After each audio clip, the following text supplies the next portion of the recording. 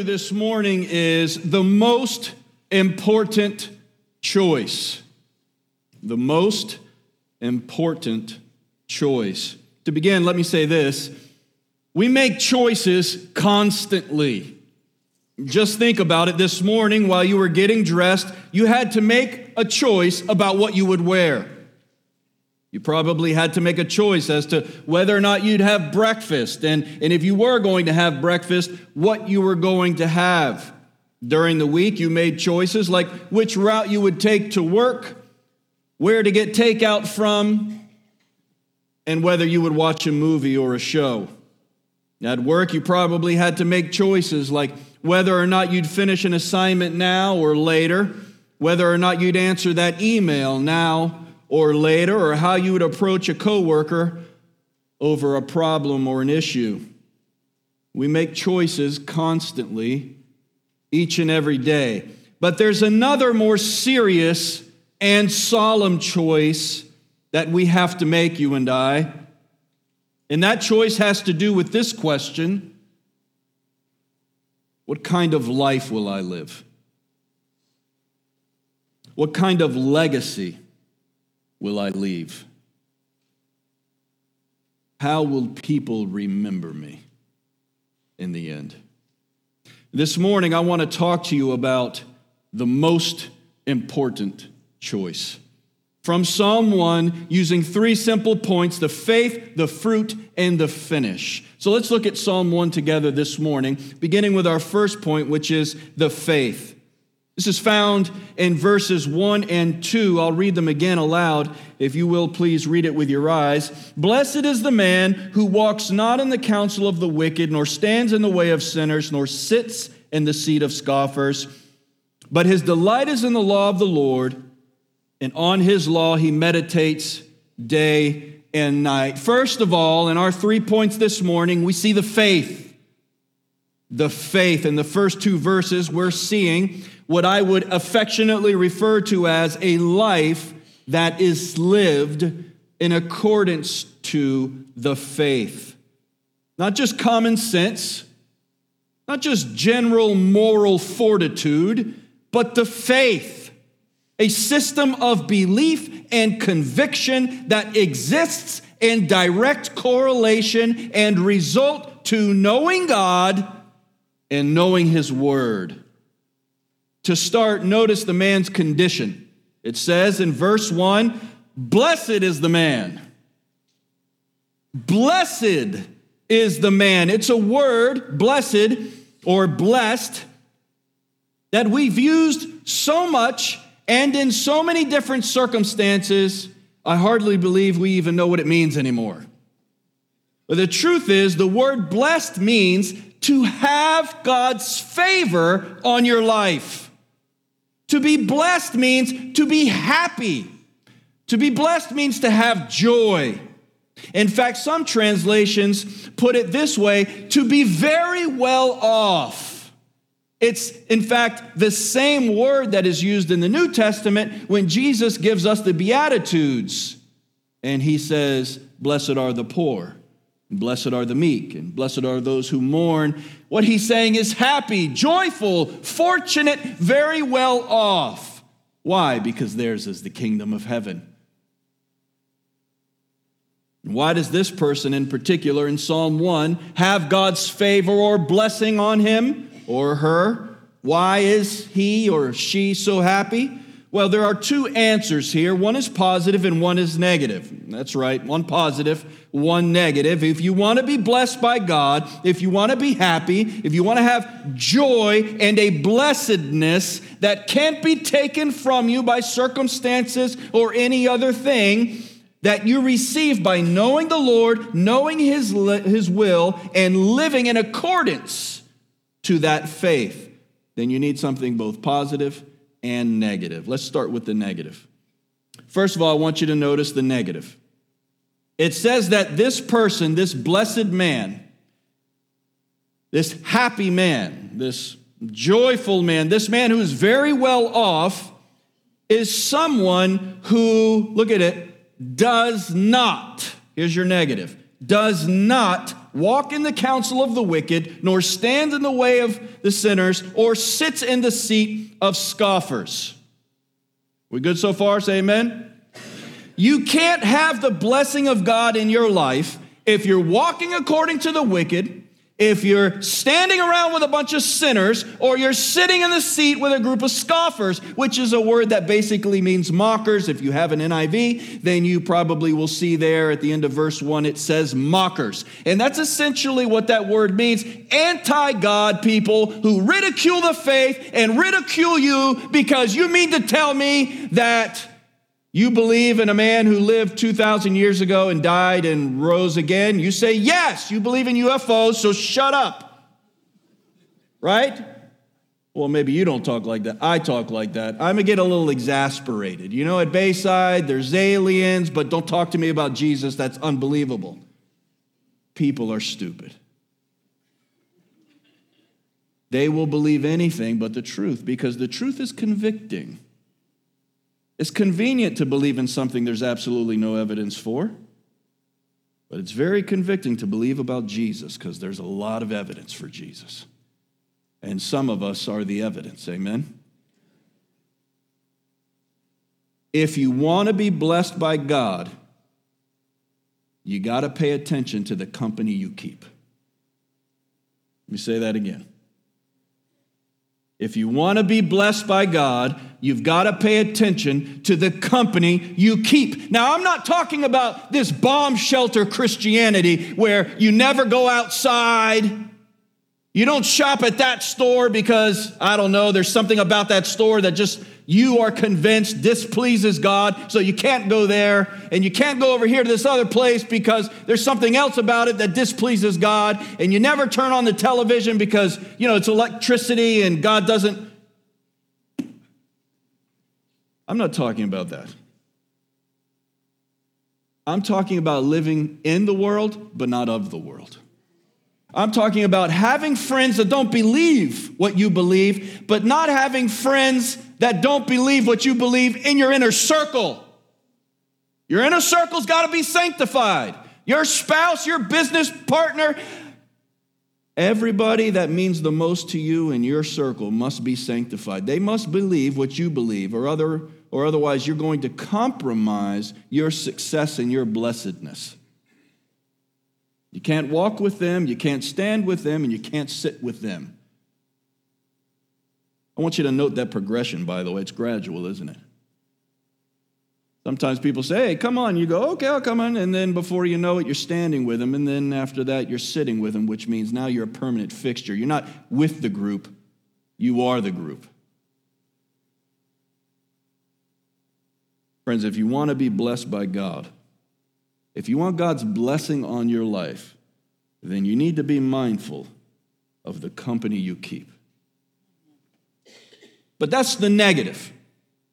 I also want you to note the positive. He's blessed not only because what he doesn't do, but he's also blessed because of what he does do.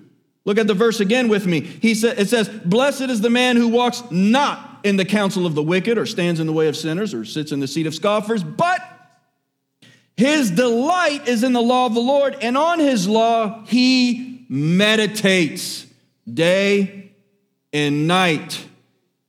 The law of the Lord here is what we would call a synecdoche. It's just a literary term that helps us understand the whole because of a part. So when it says the law of the Lord, it's not just referring to what we would call the Torah or Moses' books. The law of the Lord is a synecdoche. It's the part representative of the whole. In other words, he loves the Old Testament. He loves God's word. This is not just a little part of it that he likes. His delight is in God's word. Church, let me ask you a question. Do you delight in God's word? Do you delight in hearing it read, hearing it preached? Do you delight in it reverberating in your soul? Like the psalmist says, I've hidden your word in my heart. Do you delight in the law of the Lord? I love what one commentator says, and I quote, the godly in every age live in accordance with God's revelation. That's this book. This is what we're doing today. I'm not standing up here and opening up, I don't know, some Reader's Digest or the Miami Herald or New York Times and preaching to you about current events. I don't care about current events. The world's crazy. I don't know. That's suffice it to say, don't follow the world that has no idea what it's doing. This is truth. Every Wednesday, every Sunday, every Bible study, we get together and we open this book because we believe that God's revelation is the truth. And so we don't veer to the right or to the left. Our delight is in the law of the Lord. But what he does positively is not only delight in the law of the Lord, but he meditates on it. He meditates on it. The word for meditate is an onomatopoetic word. It's a word that comes from a sound. In other words, the translation of this word is used to represent the grunting and the churning that is made by animals that chew the cud. Cows have 5 stomachs, and they just regurgitate what they eat, and they chew it again. It doesn't sound pleasant. It's not meant to sound pleasant. Just go with me here for a minute. What God's word is telling us is, you know how they're always mumbling and grumbling and just making that sound because they keep chewing and chewing and chewing? You go, yeah, that's what you should be doing with your mind and God's word. You should be mumbling to yourself about it. You should be talking to yourself about it. You should be ruminating on it. You should be thinking about it. That's what it means to meditate. Now, sometimes us Westerners, particularly, I almost made a very derogatory statement there. I'm going to take that back. I was going to say like 20-something-year-old girls, but that would be unkind. But you know, the yoga fascination. I don't know why the Western world is so fascinated with the Far East. Hinduism is not biblical. You can't say it's just stretching. No, it's part of a religious process by which you will be saved in that religious dogma.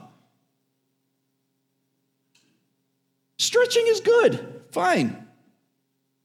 But you've never stretched a day in your life, and now you got a mat and some weird waterfall thing in the corner of your room, and some weird sitar music playing in the background, and you're like, it's just stretching, Joe. Shut up! Who are you talking to? I'm not stupid. The reality of the matter is you want the features of what you find fascinating. But Satan is taking your soul away from God's purpose in your life with that fascination. Stretch all you want. I don't stretch all. You can downward dog, whatever you got to do, stretch. It's good for you, stretch. God made your muscles and your tendons and your ligaments. You need to stretch. But save the sitar music and the little waterfall thing, okay?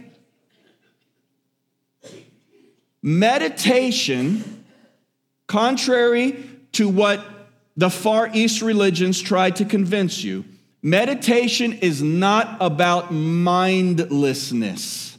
It's about mindfulness. There is nothing attractive or sexy about a stupid Christian. If you are ignorant, you are not living in God's will. The scriptures tell us to love the Lord our God with all our mind. With all our what? All our mind. If every single time you face a circumstance, or if every single time you have a question, your answer is, I don't know, you're failing. You're failing. You want more mercy. No. Grow up. Learn something. Don't go another month without ever opening your Bible. Read your Bible. You want to be blessed? Meditate on the law of the Lord. Negative and positive. Do not hang with that group or that society. Number 2, meditate on his word. Do that. Use your mind to love the Lord, church, and he will grow you and he will bless you. And that will consequently lead to fruit. You live according to your faith, and that leads us to our second point in verses 3 and 4. You will have fruit. Look at it with me. He, which is who? That blessed man or woman. He or she is like a tree planted by streams of water that yields its what? Its fruit in its season, and its leaf does not wither. And all that he does, he prospers. The wicked are not like that, but they're like the chaff with which the wind drives away. And secondly, we're looking at fruit. Let's see what a life of faith looks like in real time. That's what it looks like. It looks like fruit. So, first of all, as our second point suggests, a life of faith is a life of fruit. A life of faith is a life of fruit. Let me say this again. A life of faith is a life of fruit.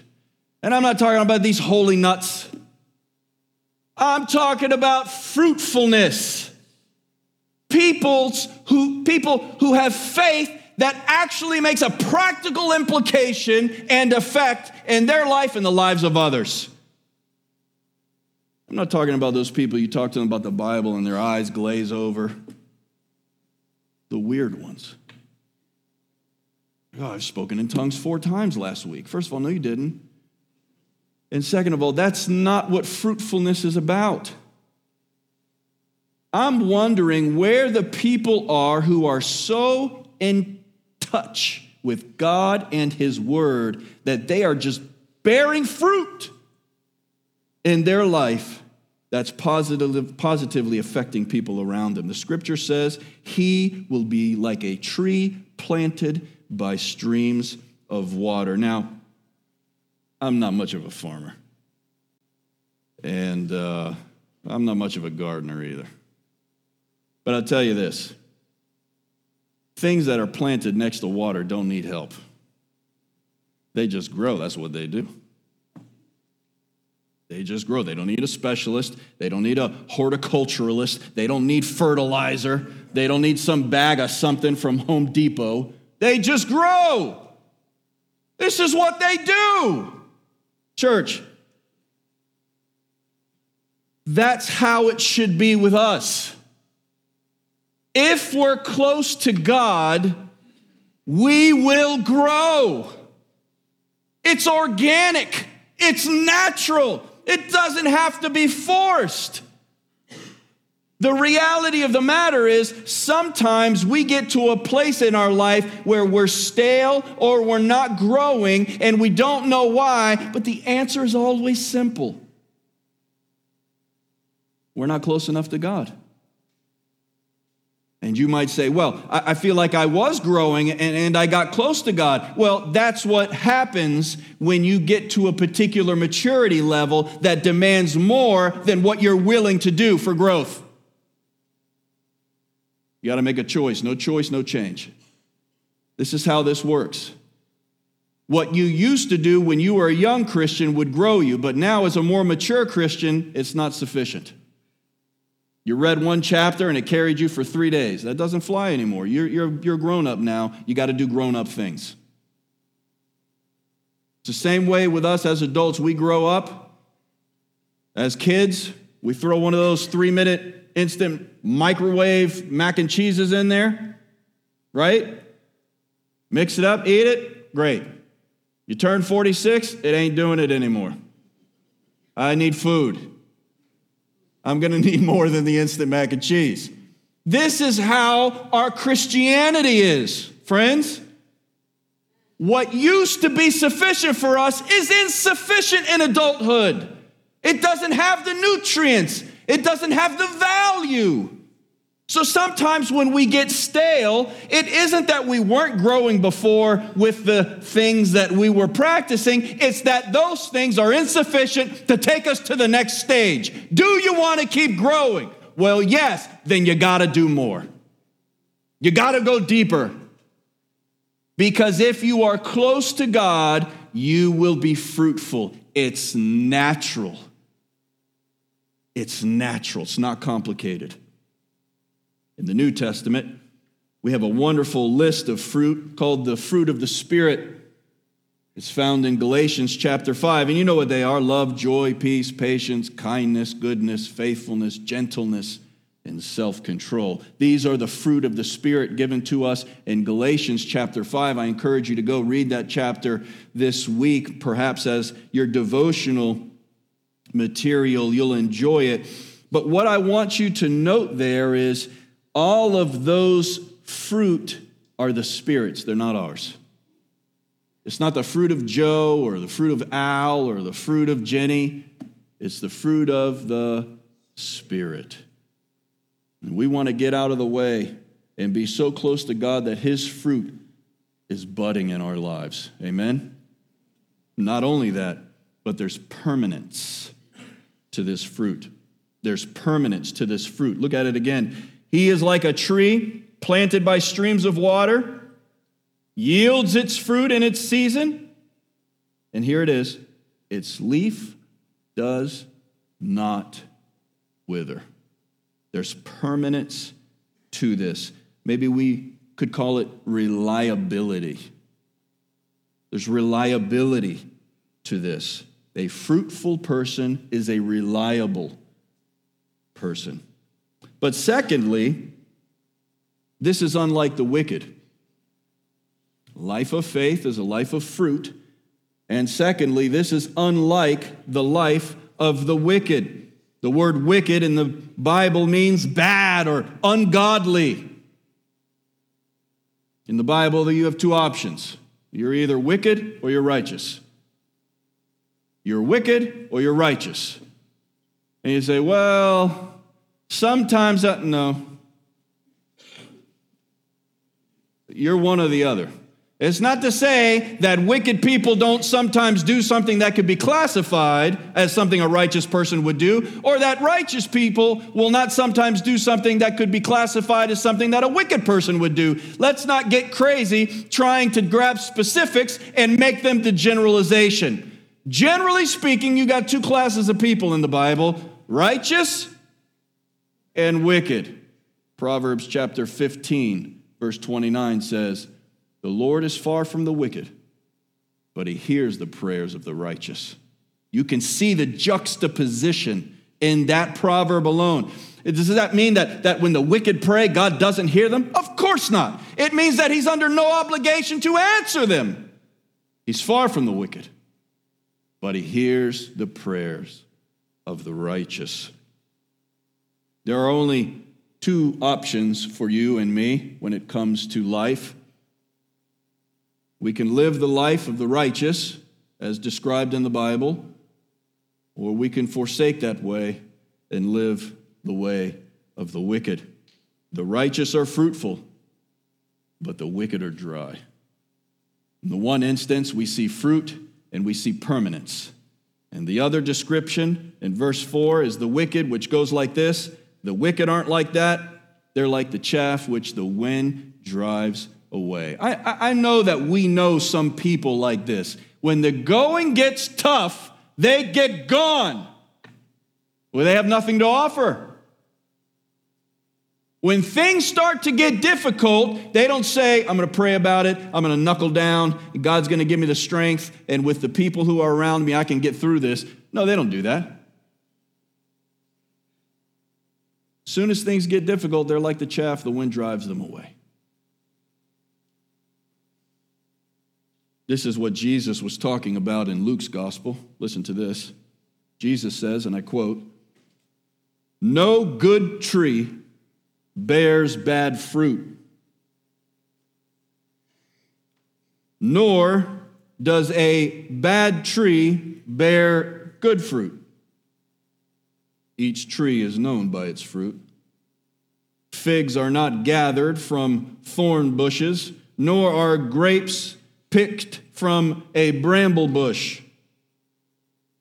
The good person out of the good treasure of his heart produces good, And the evil person out of his evil treasure produces evil. For out of the abundance of the heart, the mouth speaks. Church, say amen if you're listening. Our lives produce what is in our hearts. Our lives produce what is in our hearts. Words can deceive and fool people for a little while, but eventually the truth comes out. Eventually the fruit will show itself. Notice, church, that as far as the poet is concerned, as far as the Bible is concerned, there is no neutral ground here. We have the righteous and the wicked, and when Jesus speaks in a similar fashion, he says, good tree, bad tree. Good tree, good fruit. Bad tree, bad fruit. Let's look at our final point this morning. We talked about the faith which leads to fruit and finally to the finish. This is found in verses 5 and 6. You can look at it again with your eyes. It says, therefore, which is an important position here, therefore, the wicked will not stand in the judgment, nor sinners in the congregation of the righteous, because the Lord knows the way of the righteous, but the way of the wicked will perish. So thirdly, we have the finish. We've had the faith, which leads to the fruit, which ultimately concludes in the finish. This is seen in the final two verses of this psalm, which seem to bring the end, which of course we would refer to as the future or the finish, into the present, because that's what should be driving us. That's what should be motivating us. That's what should be convicting us. What we believe about the future. The decisions we make today, we should be deciding on in a way that reflects this truth. I believe God is in my future. I believe God will fulfill his promises. I believe God is calling me to a certain life because of what Jesus did in the past. And here's the truth. Our choices should lead to change. If our choices don't lead to change, then we have a very serious crisis of conscience to deal with. If we say to ourselves or if we say to others that our lives are different, but no one can see the difference and no one can tell the difference, then we have a problem. We're being dishonest, and the fruit is showing itself, and the fruit always ends in a finish. And this should be our perspective. This should be our philosophy, friends. We shouldn't be chasing the immediate pleasure, the easy fix, the gratification of today. We should be making our decisions, whether convenient or inconvenient, in view of the fact that God has said, I will meet you in the future. Some of us are stuck in this cycle. Stuck in a cycle of making decisions that are immediately gratifying with complete disregard for tomorrow. We see it in our country. We see it in our counties. We see it in our circles. The reality of the matter is we have been raised up in our culture to believe that the satisfaction that we can find right now is the most important satisfaction that we could ever have, and no satisfaction will ever come ever again if we don't enjoy it now. And the Bible is completely against this thinking. The Bible is all about saying no, because the future is a yes in Jesus. The Bible is all about saying no to temptation, trials and tribulations, whatever the case might be in the present, because of what God has for us in the future. I pulled this from a book off my shelf. Listen to it. Very little in our culture encourages us to live by faith every hour of every day. On the contrary, the billboards, radio, television, newspapers, and magazines mount a relentless appeal for us to look away from Jesus as the source of our hourly strength and guidance. We are told that cars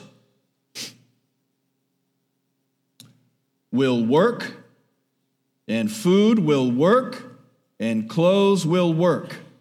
They will supply not just transportation and nourishment and covering, but more importantly, they promise that they will also meet the longings of the heart for attention and power and excitement and esteem. If you and I are to live by faith in the hourly fellowship and performance of Jesus on our behalf, we need to set our minds steadfastly, starting now, to conscientiously think of him and look to him as we trust his promises. We make that decision now to trust his promises. Now, there's nothing wrong with owning a car. There's nothing wrong with buying new shoes. But everything that we do should be orientated toward what Jesus has promised us by way of satisfaction in the future. Not thinking that all of our joy is going to come from things or material. Are we making our present decisions because of God's future promise? That's what these final verses are talking about. Let's look at them. It says, first of all, that God knows the way of the righteous. This is in verse 6. The Lord knows the way of the righteous. Now, excuse me, this doesn't mean that God knows it like he's aware of the path. That's not what the word know means in knowledge sense. It's an intimacy suggestion. In other words, God doesn't just know the path of righteousness. It is his path. That's why he knows it. He paved it. It's not just an avenue he's familiar with. That's his road. The reason he knows the path of the righteous is because the righteous road is God's road. And secondly, the wicked won't be able to stand in judgment. I find this very interesting poetically because when we start the psalm, the righteous don't stand with the wicked. And when we finish the psalm, the psalmist says, the wicked are not going to be able to stand with the righteous. Let me say it again. There are consequences for our choices. There are consequences for our choices. We're back to this idea of standing. The righteous don't stand with the wicked, so they can stand with God. But the flip side of that is the wicked do not stand with God, so they cannot stand with the righteous. We've all asked this age-old question, by the way. God, why do the wicked prosper? I'm sure you've asked it. You might be saying to yourself, I've never asked that question. You little liar. You might have said it like this. I just don't understand. I'm doing everything right, and that person across the street, and why does God bless them and not bless me? Well, there's a lot of different shades that question can be posed in, but the reality is we've all asked it, Lord, why do the wicked prosper? And the reality of the matter is Psalm 1, verses 5 and 6 are reminding us of something. Say amen if you're listening.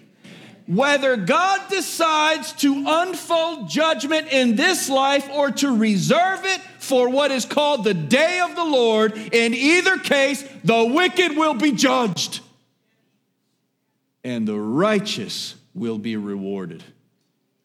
Stay the course. Stay the course.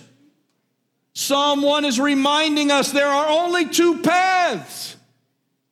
So stay the course. Don't get discouraged. If you are getting discouraged, if you're finding yourself less fruitful, go back to point one, examine the faith, examine the circles of influence that you're in, and ask yourself, is my finish and my fruit being compromised by my faith?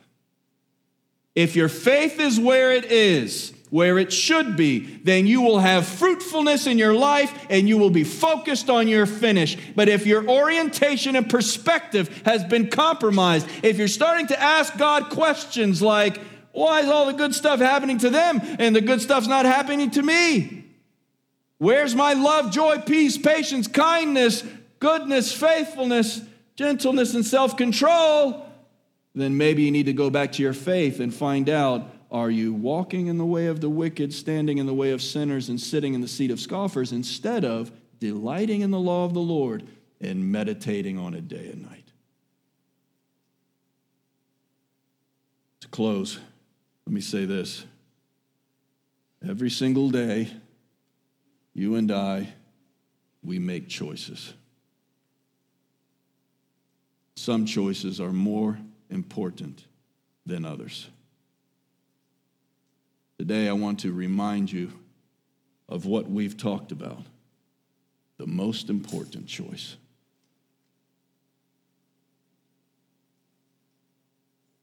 We're talking about a choice to follow God with our hearts and our heads, a choice that shows itself in our faith, in our fruit, and help me out, and our finish.